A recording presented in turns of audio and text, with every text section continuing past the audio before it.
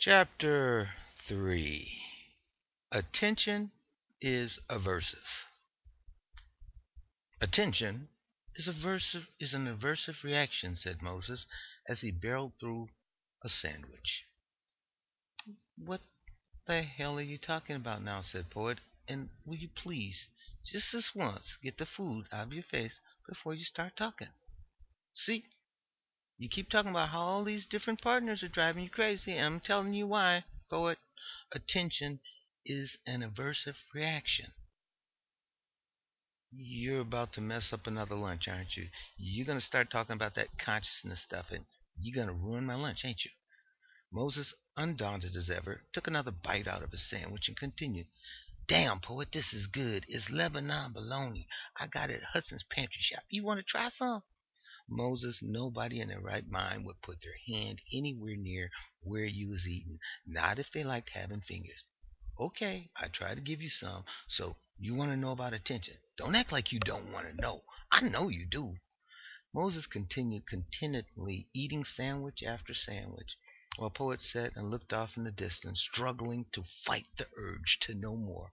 Finally, he turned to Moses with resignation. Okay, I'll bite.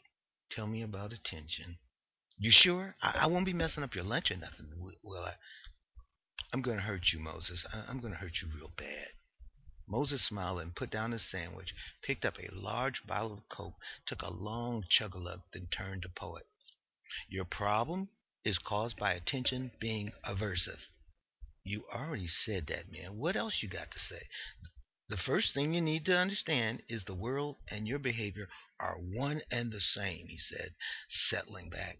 That means that everything you see and know and the whole set of your behaviors are not separate. You know your environment only through your behaviors, your senses, and how you employ your body given the input from these senses. Most of this you don't notice because it's all done underneath the radar of your self regard. It's automatic. The senses are more like a billion switches. A group of switches gets flipped, and a whole series of processes that are integrated around this switch form and act out. As long as those switches stay in that position, the behavior continues. This is habituation, a bunch of switches sending a bunch of signals that match up and sustain a behavior. Poet hated it when Moses started his little lectures at what he called the beginning of time. Moses could be excruciating when he did this. Poet usually tried to head him off. This seems a long way from Willie, don't you think? No, Poet, not really. Oh, Poet sagged. No, what you have to understand is that the problem you have with Willie's replacements is the basic problem with modern life. See, we are nothing but animals. And that's easy. I call you one all the time, Poet interjected. Moses, as usual, ignored him. Better yet, we are just living things. We know no more about our world than our basic equipment lets us know. That is to say, that the world around us that we see is constructed on who we are and not on what the universe is. Our survival, like in breeding, is based on our world having a successful match with whatever the universe accords us. If the world that you posit gives you success, then you continue and you build upon this world, since it is, after all, the basis for past success and it gives you the best hope of future success. Now, these behaviors and switches aren't just doing this for the hell of it. For this behavior to be sustained, all the proper switches and signals must be present. One set of those we can call the success group. If all those behaviors go right, then there will be a group of signals which feed back that completes these behaviors, that basically makes the whole thing successful. What do you think happens if the success signals don't occur? I don't know, Moses. A bunch of pissed off switches. Close, man, real close. You get a lot of activity, then the wrong signal, which is what the absence of a signal is. Chaos breaks out. Nothing fits, so there can't be a completion. The riots, man, except that it's going on in your body. This draws your attention to a problem. Okay. So that's where the attention thing comes in. Yep, it's like you are used to having, say, this pop always right here. Moses took his pop bottle and placed it near Poet's elbow. Now, after a while, you never have to look for this bottle because it's always right here. Let's say it's been here forever. At first, you probably had to take a look for it, but after a while, you don't. If you're sitting right here facing in this direction, then it's there.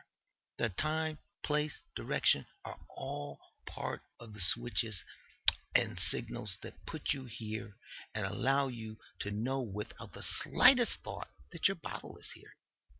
Now, for some reason, say Stackhouse gets a hissy fit and takes it away without you knowing it. Sounds like that son of a bitch. Yeah, say he does.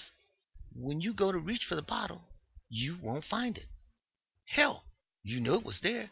You probably mistakenly even saw it there because you sat down because before you sat down because you're so used to it being there. Well, anyway, you reach for it and it's not there. What do? Look over for it cause something's wrong? That's right.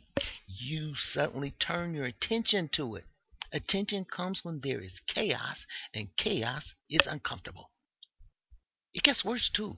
Whatever attention actually is on a neural level is a bear when it comes to problem solving. You can't find the bottle. You start looking about for it. Stackhouse has decided that it goes down at number 5, and now you have to arrange things so that you can comfortably get your bottle when you want it.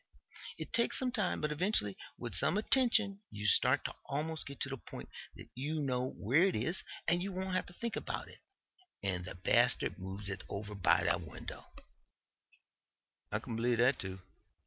You got to attend to it again, and if he keeps moving it, then you won't be able to release your attention when it comes to that bottle. You can't relax. Okay, so let me get this. So the problem with Willie being gone is that even if he was undependable, at least he was consistently undependable. Right. The problem with all these other people is that they are dependable, but I'm used to consistently undependable. And though they may be dependable, they are not consistently here, dependably. So I can't relax. There you go. You think like this all the time? Moses picked up his bottle and took a long swig. There you go, he said.